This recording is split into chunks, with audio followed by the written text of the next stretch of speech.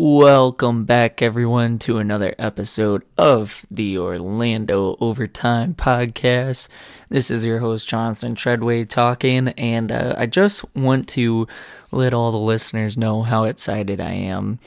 Recently got some new broadcasting technology and equipment, a new microphone and pop filter, basically, to record this podcast with, and I'm so excited because if you can tell a difference, then that means that it was worth getting all this equipment and that it is working fantastically well. So I just want to thank you for continuing to listen to this podcast if you've listened before, and hopefully you'll have a more enjoyable time of listening to it now that the technology to bring it to you has improved drastically over the last stuff. I want to give a little shout out here to Yeti. That's the company of the microphone that I got. They make fantastic products. If you cannot tell, the quality of the sound that is being produced by this mic is just absolutely fantastic. So small little shout out to Yeti there for the microphone. But we are going to go ahead and jump right into it today. A little bit of talk about UCF. A couple of things happened since the last time I was really able to talk about them. The Fiesta Bowl, I won't get too far into that just because it was so long ago since the recording of this podcast, that, we all know basically what happened. I do just want to give a little brief talk about what that experience was like, going out to Glendale and getting to experience the Fiesta Bowl in person and how awesome that was, especially when stacking it up to the Peach Bowl from 2018. The Peach Bowl was a fantastic time, and I had a great time out there.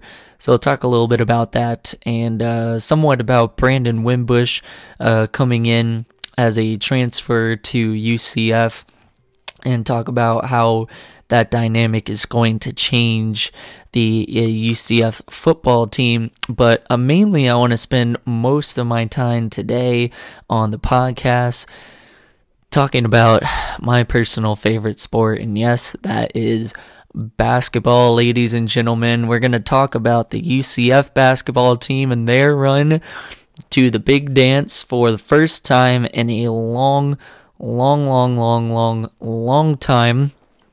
Not super long, but a good amount of time when talking about the last time since they made it to the tourney, and talk about the Magic, who have been in a playoff drought of their own for just about as long of a time as UCF's basketball team.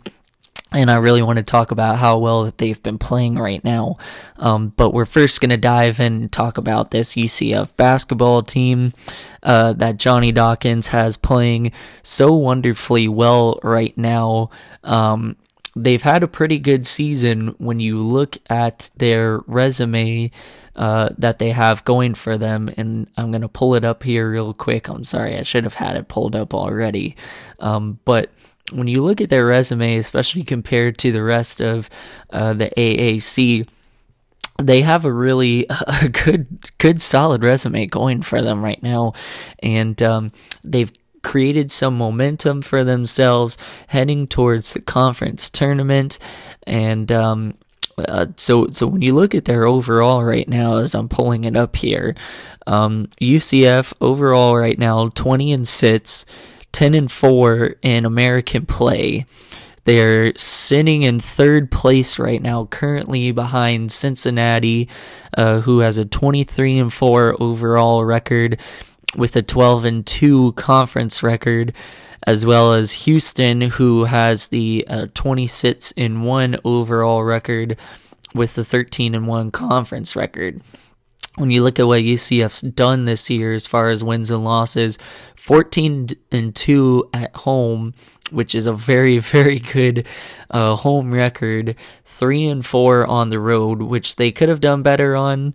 But, you can't be beggars when you have such a good, impressive look. And when you look at their key wins that they've gotten so far this year, they had Alabama early on in the season, got a big win on the road, at home against Alabama, and they played them on the road last year, so I apologize. A big win at home against Alabama. They've had a couple of good wins as well against Memphis at home. They had a win against Temple earlier in the year. So they've had some good, solid wins. And when you really look at their losses, other than the Florida Atlantic loss, the FAU loss that they had early on in the season, which was a little bit of a setback, other than that, they haven't really had too many bad quote-unquote losses this year.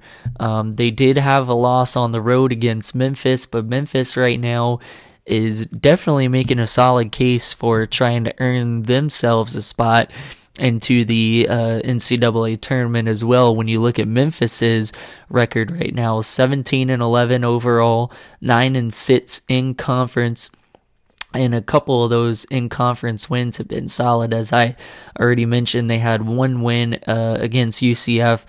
I believe one of their other wins was against Temple, who is ranked ahead of them. So some pretty solid outings. And when you look at UCF here and what they have left on the schedule as far as teams that they have to play, they have USF on the road coming up on Wednesday.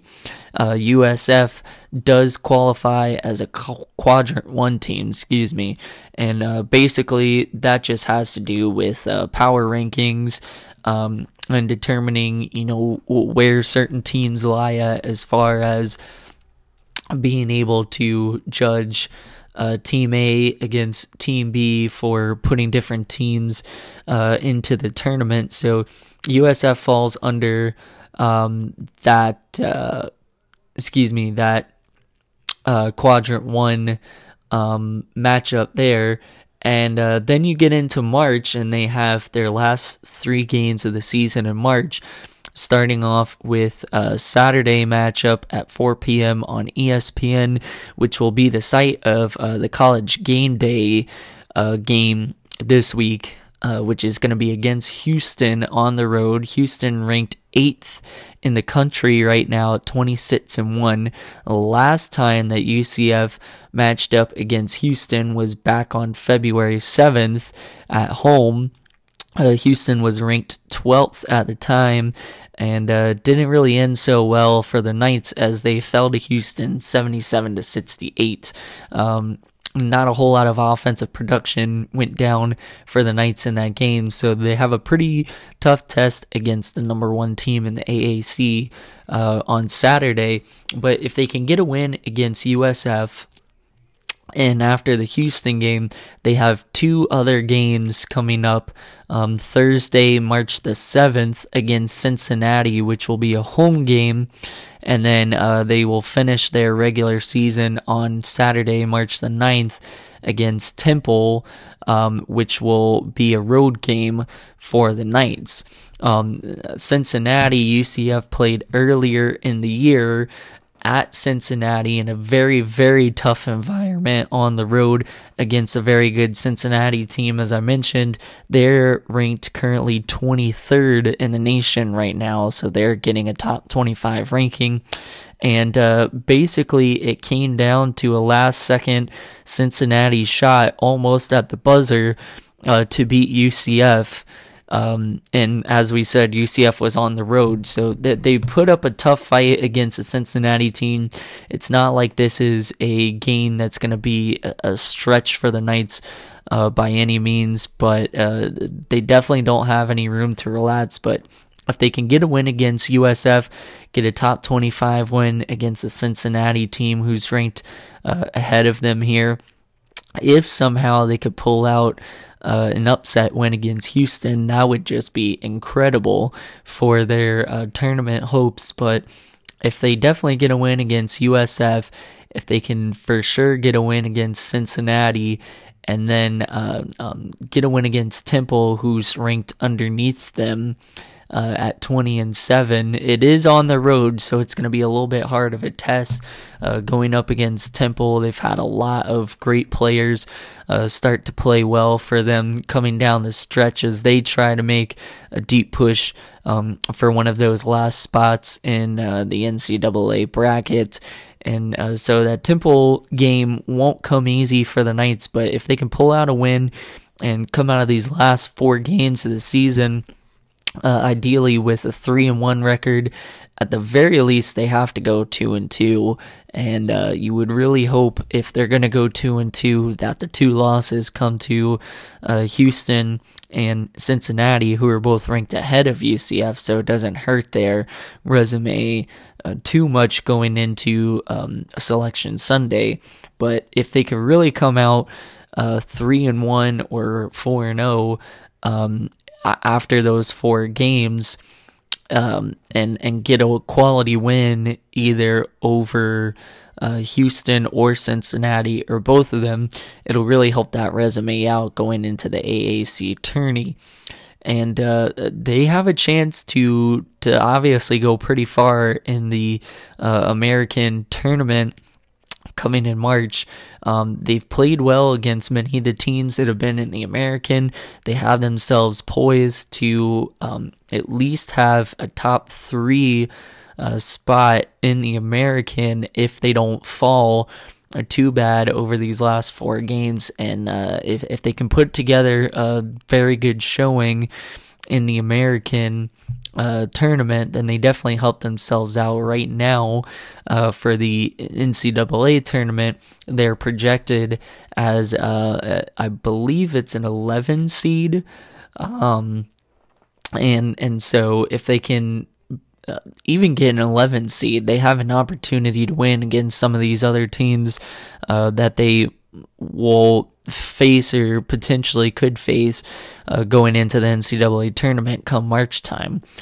Taco Fall's been playing pretty well. The last game that the Knights had against SMU, which, was at home a couple of days ago, as I said, against SMU, UCF winning that game 95 to 48. Taco Fall finishes with 23 points and 20 rebounds in that game.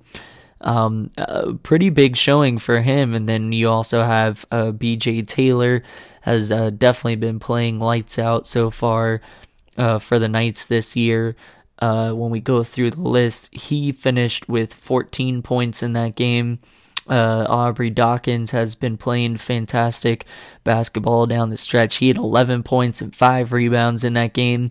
Chad Smith had 9 points, 10 rebounds in that game, so a point short of a double-double. And you look at the bench that UCF had coming off of it, and you had, so Chad Brown came off of the bench.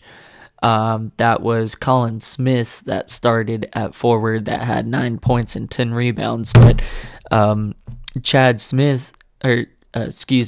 Brown coming off of the bench with 13 points and 11 rebounds off of the bench, getting himself a double-double in that game in 23 minutes of play, going 4 of 6 from the field. So, UCF's definitely getting solid production as a team. They shot 49.3% from the field in that game on Sunday against SMU. They shot 42.3% from beyond the arc. So they definitely have their shooting game going. And when they get their defense going the way that it can be, and the way that it provides within Johnny Dawkins' system, they cause lots of turnovers, they cause transition play, they get themselves out and going on fast breaks, and that's what produces a good amount of the points. So if they can really get some good play here down the stretch for their main guys and get things going for them, they'll be able to make a good run. So with those games coming up for the Knights basketball team, there's a lot to look forward to in these last couple of weeks here before we get into the American tournament, and definitely seeing whether they can reach the NCAA tournament for the first time in a few years. I definitely think that they have an opportunity to, but as I said, we'll just have to see on how they do. Transitioning from that now, UCF football, again, we all know what happened in the Fiesta Bowl, but I'll keep it brief and short. We had a great time out of the Fiesta Bowl in Glendale.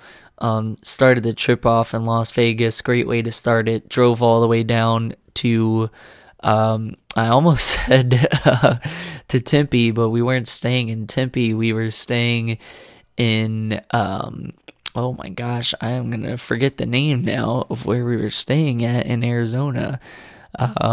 We were staying in Tucson, staying down in Tucson over by the University of Arizona. Got to check out the campus there. I did get to check out the campus of Arizona State University in Tempe, though.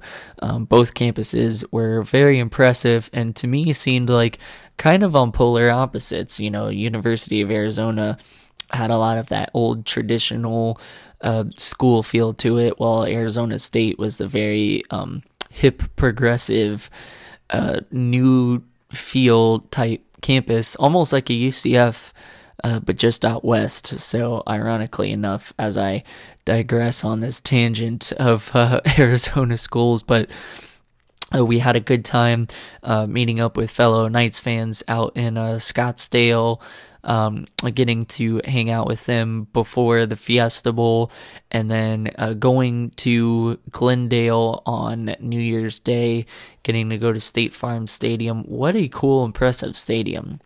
And it's really interesting because a lot of times you can't really tell from pictures or from TV if you watch the Cardinals games or just the Fiesta Bowl or anything like that on TV.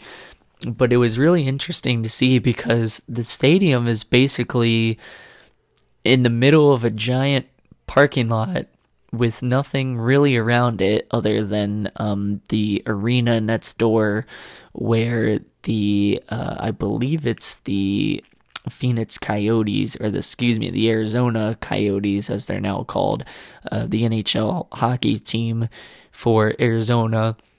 I believe it's the arena that they play their hockey games at, and any of the AFL or any other sports events like that occur at. As I'm pretty sure the only thing that happens at Talking Stick Resort Arena are just the Phoenix Suns games or concerts now. But the only thing that's really near a State Farm Stadium in Glendale is the other arena where the Arizona Coyotes play at, and then the parking lot where the football stadium is at, or the parking for the football stadium. And then right beyond that, it's like a really residential area, so it was kind of weird because we're driving through, and there's all these homes, there's a school, a little tiny shopping center and everything, and you get past some more homes, and there's a big fence on the side where these homes are at, and you pass the fence and all of a sudden there's the stadium right there. It was kind of a surprise as to where it was located, but talk about a very cool, very advanced stadium with the retractable roof. It was not retracted as it was very cold outside. It was in the 30s, much like how the Peach Bowl the year before in Atlanta was on New Year's Day. They didn't have the roof retracted at Mercedes-Benz Stadium either, as it was very cold. But they can, at the State Farm Stadium in Arizona, roll the field in and out. They do grow it outside and then roll it into the stadium. So it was very cool to learn about that and kind of see that happen firsthand, and to be able to watch the game in that venue. So a very good time, very good turnout for the Knights and all the UCF fans that showed up.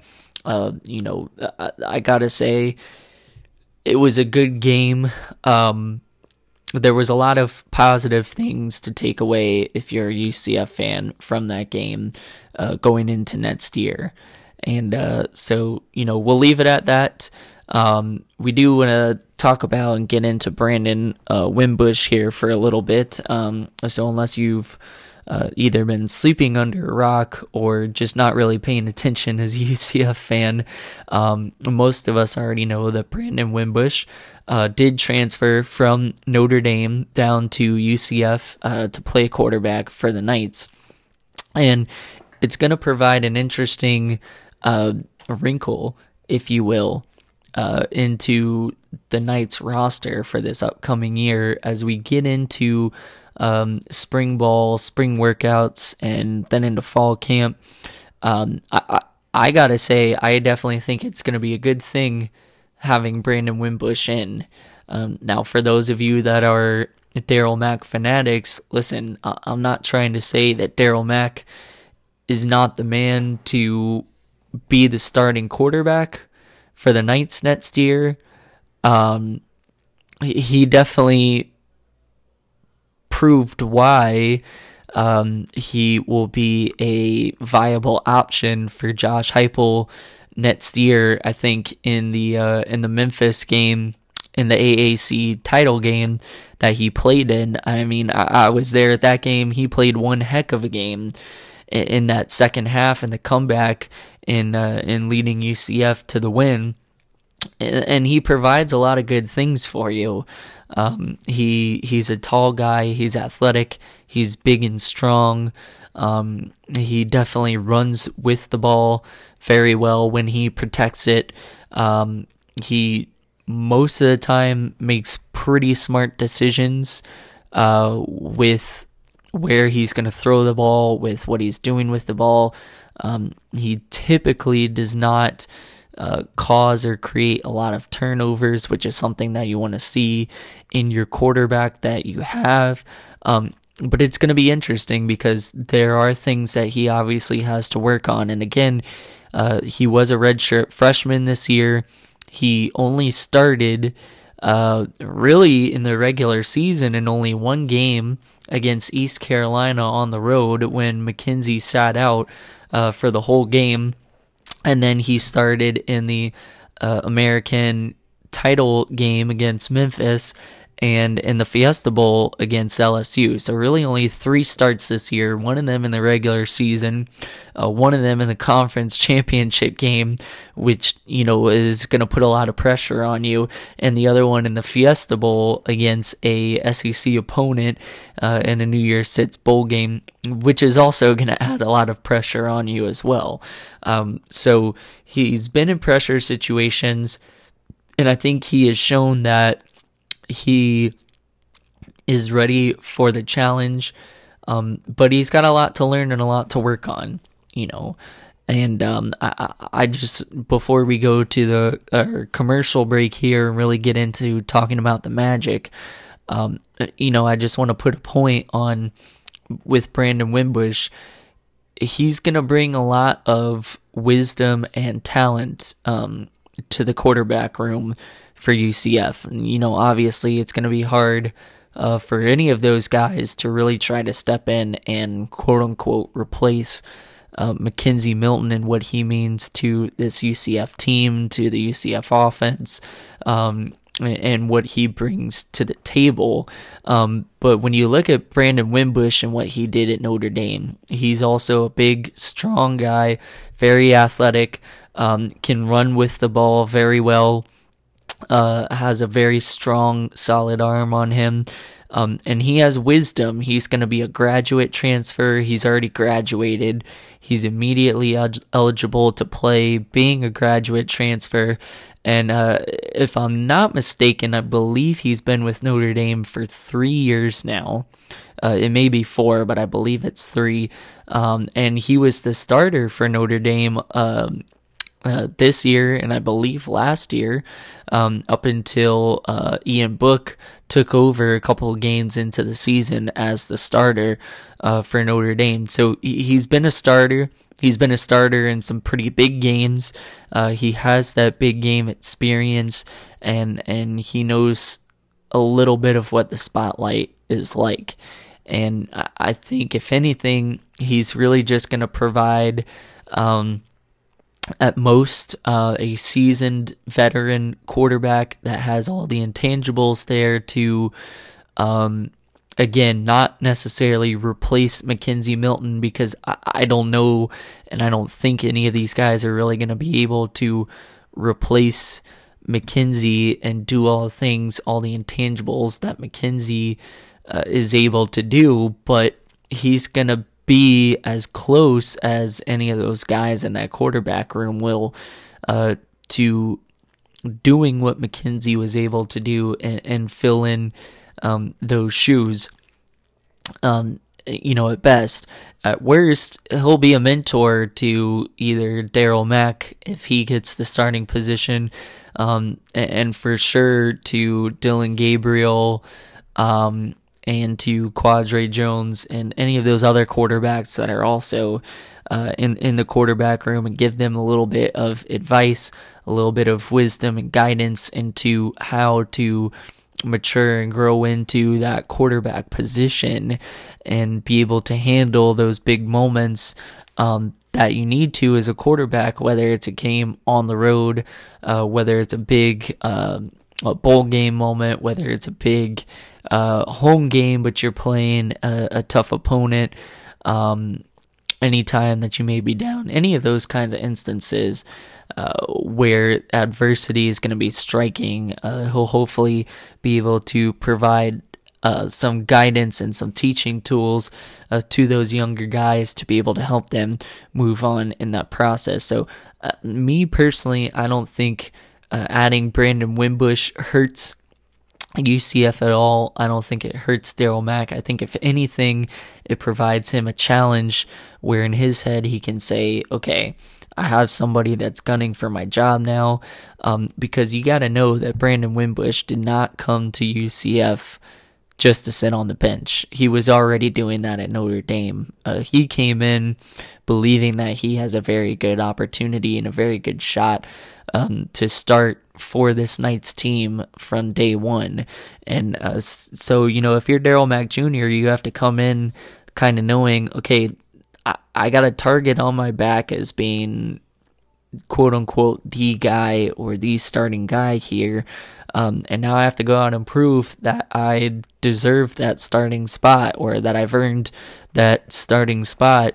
And it's going to come in spring ball. It's going to come in fall camp. And he's got to go out there and show and prove to Josh Heupel and the rest of the coaching staff that he should be the guy that leads this Knights offense next year. And, they're going to have some big games. They have Stanford at home that they'll be playing this year. They have FAU on the road, which that's not a team that you can really take lightly. I know we played well against them last year, but you can't take them lightly at all. And you also have Pitt on the road, which again, we beat them pretty well at home this past year, but when it comes to Pitt on the road, playing them in Pittsburgh, it's a totally different scene, and you got to be ready for that. And we'll see if they can rise up to the challenge. But really looking forward to seeing what happens with UCF football as we move closer to the start of next season. We have the spring game coming up in a couple of weeks, and hopefully we'll be able to provide you with some more insight and in-depth look into UCF football heading into the spring game, and we might be able to do a podcast for the spring game. Still in the works on that, but regardless, got to be excited about UCF football and definitely the UCF basketball team as they get into the home stretch here, about to start the American Conference Championship and looking for their first NCAA berth. So with that, we're going to go ahead and take our quick break here, and we'll be right back getting into part 2, talking about the Orlando Magic and the run that they've had before entering the All-Star break, and what we think they might do after the All-Star break in their push to the playoffs. You're listening to Orlando Overtime Podcast.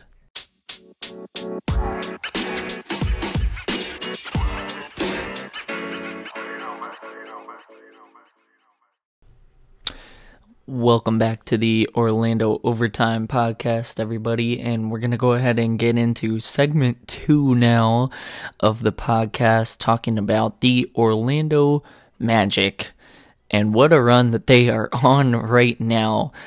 Going into the All-Star break, right before the break happened, the Magic were riding a 5-game winning streak, one of the longest that they have had since their playoff drought started in 2012.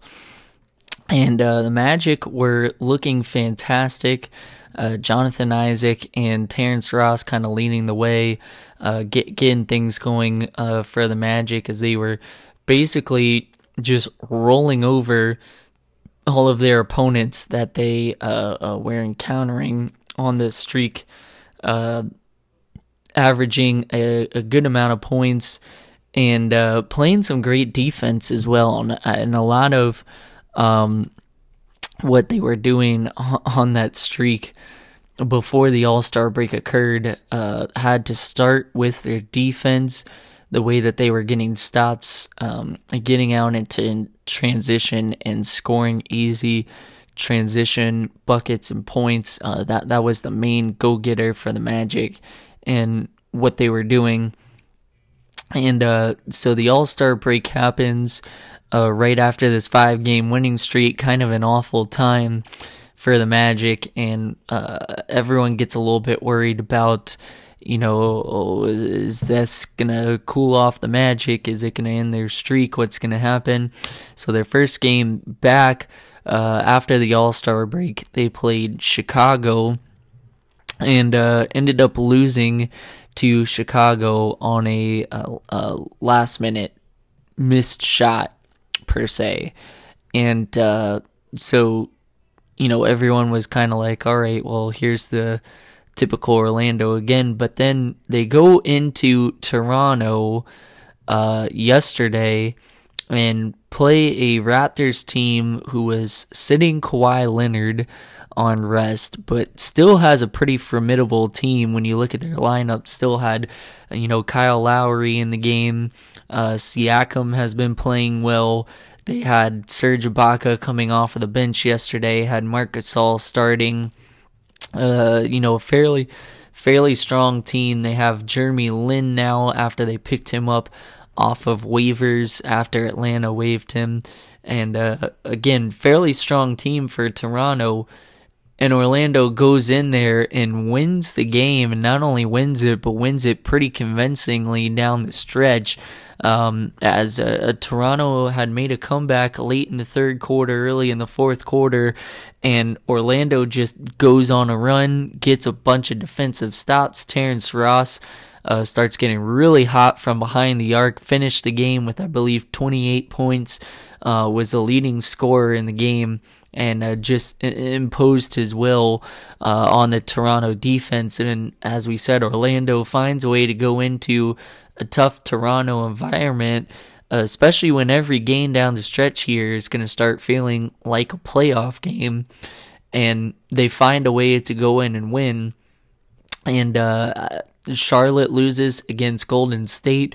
Now, Detroit and Brooklyn both won, but Miami, who's ranked just behind Orlando, lost as well. So right now, the Magic sitting in the 9th spot, 18.5 games out of first place. But Charlotte, who has that 8th seed right now, is 18 games behind Milwaukee. So Orlando only a half game out of that 8th seed, with New York coming up tomorrow night. When you look at the rest of the list of the Eastern Conference, Detroit sitting in that 7th seed right now, 16.5 games behind Milwaukee, so they are 2 games ahead of Orlando for that 7th seed, and Brooklyn sitting there in the 6th seed, 15 games behind Milwaukee, so they're a game and a half ahead of Detroit, 3 ahead of Brooklyn, and 3.5 ahead of Orlando. So when you think about this run that the Magic have been on, they're not really that far behind Brooklyn, who's sitting in the 6th seed, only 3.5 games ahead of Orlando.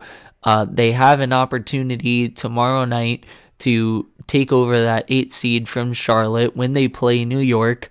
It'll be in Madison Square Garden.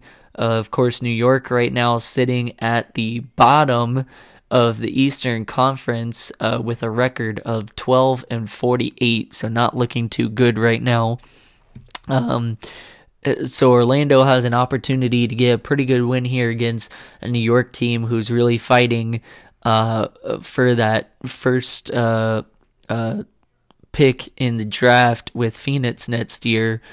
And Orlando has the opportunity to jump Charlotte, get into that playoff talk, and really kind of put some pressure on Detroit and Brooklyn to possibly move up a couple more seeds into that playoff conversation.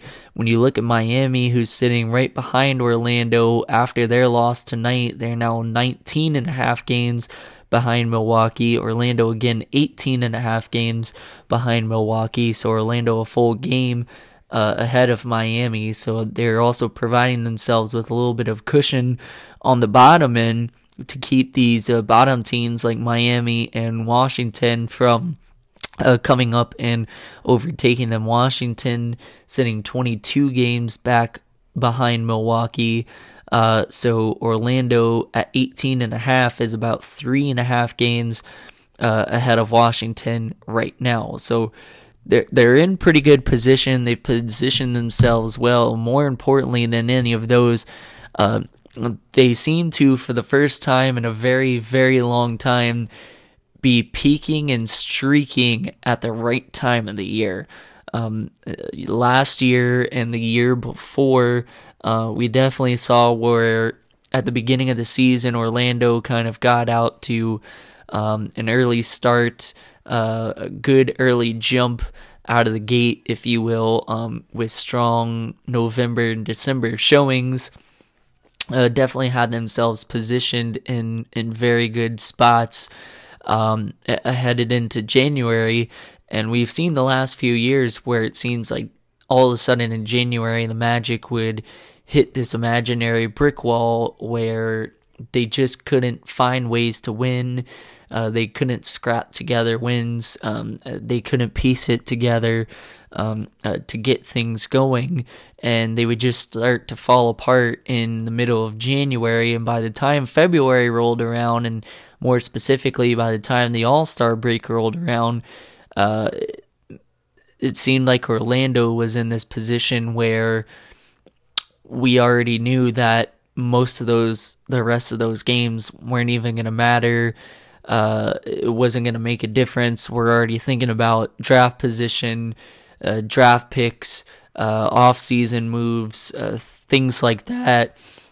And, had already forgotten about what was going on in March and April. And it's really exciting as a Magic fan. And I've read on a lot of the Facebook pages, a lot of the tweets that are going around for the Magic, a lot of the websites and whatnot, the optimism and the enthusiasm that the Magic Nation has for this team right now, and the way that they're playing, and the fact that we are getting into March, so the last full month of the season, and we're hitting that point where we're going into the last about 20 or so games of the season, and these games are meaningful to the Magic. They have meaning. There's a purpose behind them, and there's something worth playing for now. And a lot of those sentiments were mirrored by Terrence Ross yesterday in the post-game interview that he had after the game. He basically said, we have something to play for. There's a reason for this Magic team to keep playing hard, to keep playing meaningful games, and to keep winning these games. They want to get into a playoff position. They definitely want to move up within the playoff rankings and get a good spot, and they're peaking, as we said, at the right time. And it's not like it's just one person that's kind of put the team on his back and said, here, I'm going to go with this, and here we go. It's really been a kind of total team almost contribution. Now, Jonathan Isaac has been a huge catalyst for the Magic in the way that he's been playing. His defense has definitely been contagious in the way that he plays defense, the energy that he puts out, his effort, his tenacity on the defensive end to get blocks, to get rebounds, to shut opponents down. You can tell that it is infectious and it is spreading to the rest of those guys. The team defense overall has picked up. The individual defense has picked up. And really, Orlando's becoming a tough defensive team, especially when Jonathan Isaac is out on the floor, making stops, making plays on the defensive end. It's really paid its dividends there, and they're getting offensive contribution from everyone. Nick Vucevic has been putting up some pretty solid numbers, especially heading into the All-Star break. He was in the All-Star game, and even after in this Toronto game the other night, had put up some really good numbers as well. Going into that one, Terrence Ross, as we said, 28 points in the win over the Raptors yesterday. He's been playing solid down the stretch, especially coming off of the bench. He's been that boost that the Magic bench and the Magic just overall have needed in that secondary unit, being able to spark this team going along. As we said, Jonathan Isaac's defensive presence has been big for them, but he's also been doing it offensively. He's had a 11-point game, a 17-point game. He's been scoring the basketball, and the thing is this year he doesn't necessarily have to do all of it or a lot of it, but he just has to contribute, and I think he's been understanding that. It seems like so far that he just has to contribute where it's needed and put points on the board. And I gotta give him credit. While his outside and perimeter shooting hasn't been necessarily anything to marvel at, he's not afraid to shoot the ball, and he's taking shots where the defense is giving him shots, and he's allowing it to flow. And while it may not land every single time, the rhythm and the just practice of doing it, especially in a game situation like that, especially if the defense is going to give it to you, I think is helping grow his offensive confidence. And if he could continue that and kind of take it into the rest of the year, however long the season goes on more, and can take it into the offseason and improve in the offseason on that and work on his shot, he's going to be even that much better going into next year as an offensive threat, especially when his defensive abilities are already there. It'll make him even that much more of an impact player for this Magic team, which is something to get excited about if you're a Magic fan. And Aaron Gordon has been making an impact as well, although not as much as Jonathan Isaac, not as much as Terrence Ross. He's still making an impact. Some of his numbers are down right now from what he had at the beginning of the year, but it's okay, because at the beginning of the year he was doing things more, trying to force the situation, force himself to be the main guy. And he's kind of realized here, I think in the last week or two, as the rest of the team has picked up their play and everyone's kind of contributing a little bit in all facets of the game, that he kind of realizes he doesn't have to do everything.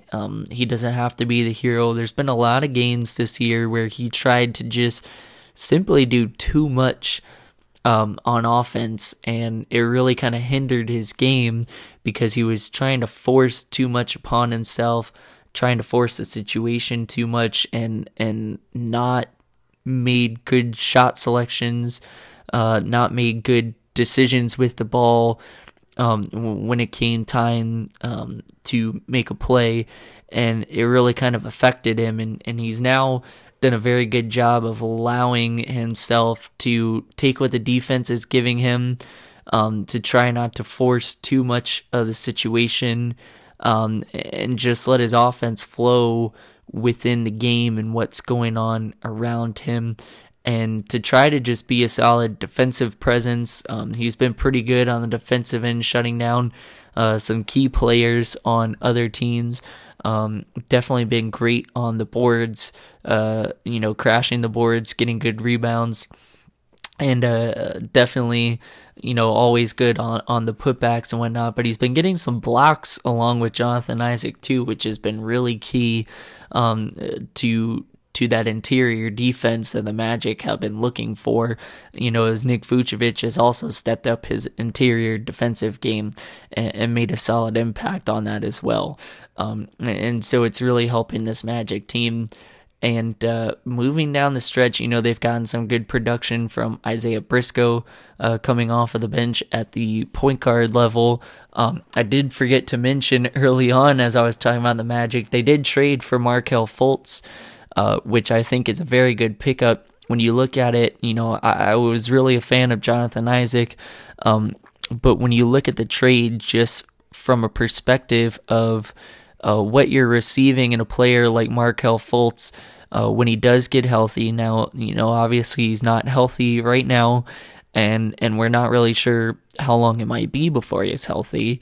But if you can get him healthy and you can get him to that status where he's able to play again and he's able to play at a healthy, injury-free level, when you look at the potential player that you picked up in a Markelle Fultz, as opposed to what you gave up for him in a Jonathan Simmons. And again, I was a pretty good Jonathan Simmons fan, but in the role that he had basically found himself in this Magic team and kind of made in this Magic team, he wasn't doing a whole lot. He was coming off of the bench, wasn't getting a whole lot of points, was averaging about 8-9 points a game.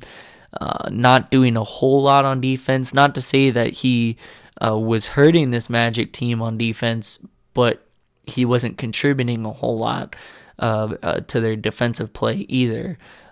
So the gain of what you potentially could be getting in a Markelle Fultz versus what you gave up in a Jonathan Simmons, I think it was a very excellent trade. Jeff Weltman and John Hammond are not amateurs. They're not newbies at this. They've been doing this for a while. They know how this works and how this goes. And they've been in the league for a while and have done this for a while. They have the experience. They know what they're doing. And I think we have to trust them on this trade too, with Markelle Fultz. It feels like they have a plan, and you really just gotta let that plan, kind of unfold. But there's something special going on with this Magic team right now, and if they can continue this run through this next 20 games, they've set themselves up to where they have at least an opportunity to get past the finish line in April and find themselves in the postseason for the first time since the post-Dwight Howard era, in 2012. And that's pretty significant because we're going on 7 years now of a postseason drought, which for Orlando is a very long time. And you could sense, especially in this past offseason, that a lot of Magic fans were really starting to get restless about the fact that this Magic team has gone on 7 years now without making the playoffs, and that we haven't seen a playoff game since before Dwight Howard, or since after Dwight Howard, left this team. And that's a really long time. And the fans are finally starting to get optimistic again about this team, about the way that they're playing, the way that they look while they're playing. And, it looks like they're enjoying themselves, and that winning mentality and enthusiasm is just seeping into them. And hopefully they can continue this on. And so the Twitter poll question for the Orlando Overtime podcast is going to be, do you think the Orlando Magic will make the playoffs this year? Again, as I said, they're a half game out of the 8th seed right now. With Charlotte losing tonight, Orlando plays the New York Knicks tomorrow night. If they win, they will move up to the 8th seed, overtaking Charlotte for that 8th seed spot in the East. We have about 20 games to go, roughly or so, left in the season. Orlando is 2 games behind Detroit for the 7th seed, and about 3.5 behind Brooklyn for that 6th seed. So definitely some possibility there. I'm going out on a limb. I know I'm there. There hasn't been a whole lot of reason in the last 7 years for me to be optimistic as a Magic fan about the Magic making the playoffs. And I know at the beginning of every year I've said, okay, this is the year that we turn the corner. This is the year that it happens, and something has always happened to where that doesn't seem to be the case. But I gotta say, with 20 games left to go in the season, and with the way that the Magic are playing right now, with this run that they're on, the way that the team looks and they're playing together, and some of these wins that they've pulled out, I gotta say that it seems like that is their goal. And I think they get in. Again, they have a favorable schedule.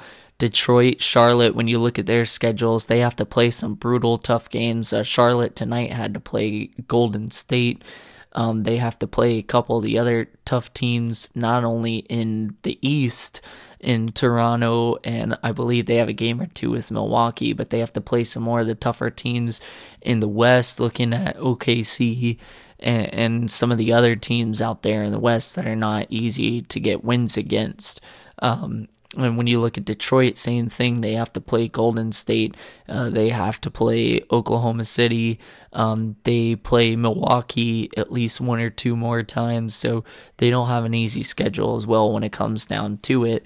And when you look at the Magic's schedule, now on Thursday, they will be playing Golden State. So it's not like their schedule is going to be super easy, but they only play Golden State once. They have a lot of the teams out west that they've already played, already gotten their 2 games against them done and through.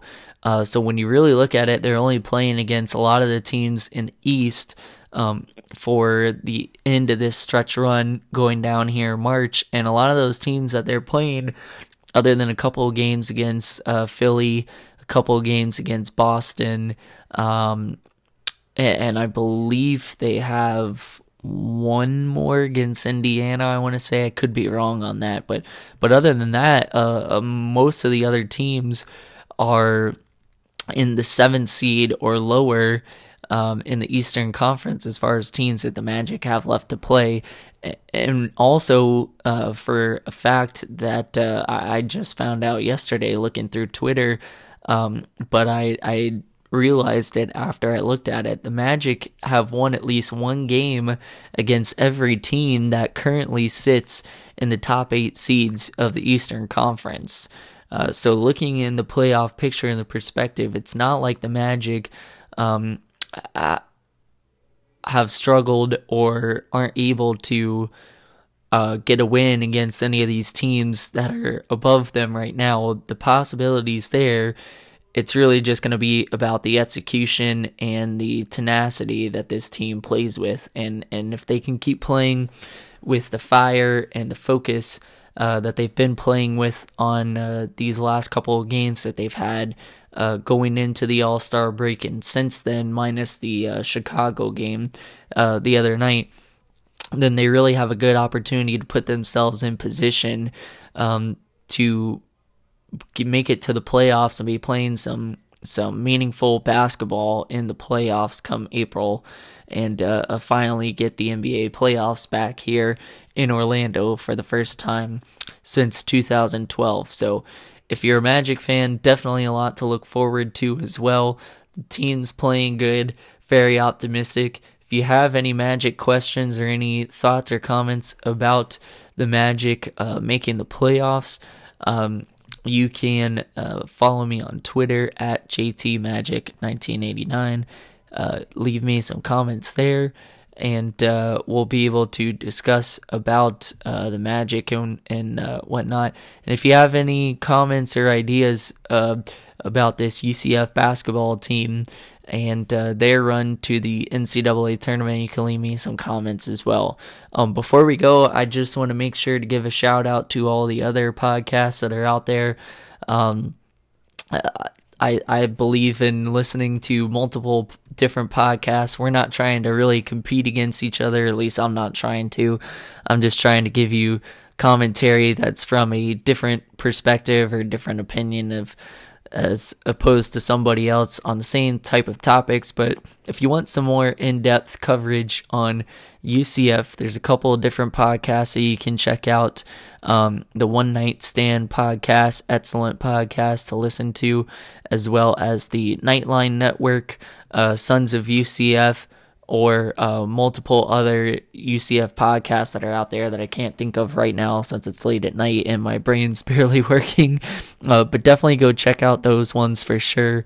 And the other ones out there, they're fantastic listens, and I definitely recommend them to you as great podcasts to go visit if you want more content on UCF. And they talk all things UCF. Football, basketball, and they get a lot of in-depth information as far as UCF athletics. If you're looking for more in-depth information on or in-depth podcasts on Orlando Magic and their basketball, you can check out the Orlando Magic Daily podcast run by Philip Rossman-Reich. Sorry about that, Philip. I had a mind blank again. Trying to remember names over here, but you can go check out the Orlando Magic Daily podcast run by Philip Rossman-Reich, good friend of mine. I used to work with him for Orlando Magic Daily. He does an excellent podcast and breaks down things in-depth coverage and is very detailed on how his podcast works. There's also a couple of other Magic podcasts out there that you can check. The Magic Drive Time podcast is out there. Dante Marcatelli doing an excellent job on that one, and there's a couple more Orlando Magic podcasts that you can check out as well. That's all that I have for today and for this episode, and we'll catch you back on another episode of Orlando Overtime Podcast soon. Thanks you for listening in. Hope you guys have a great rest of your time.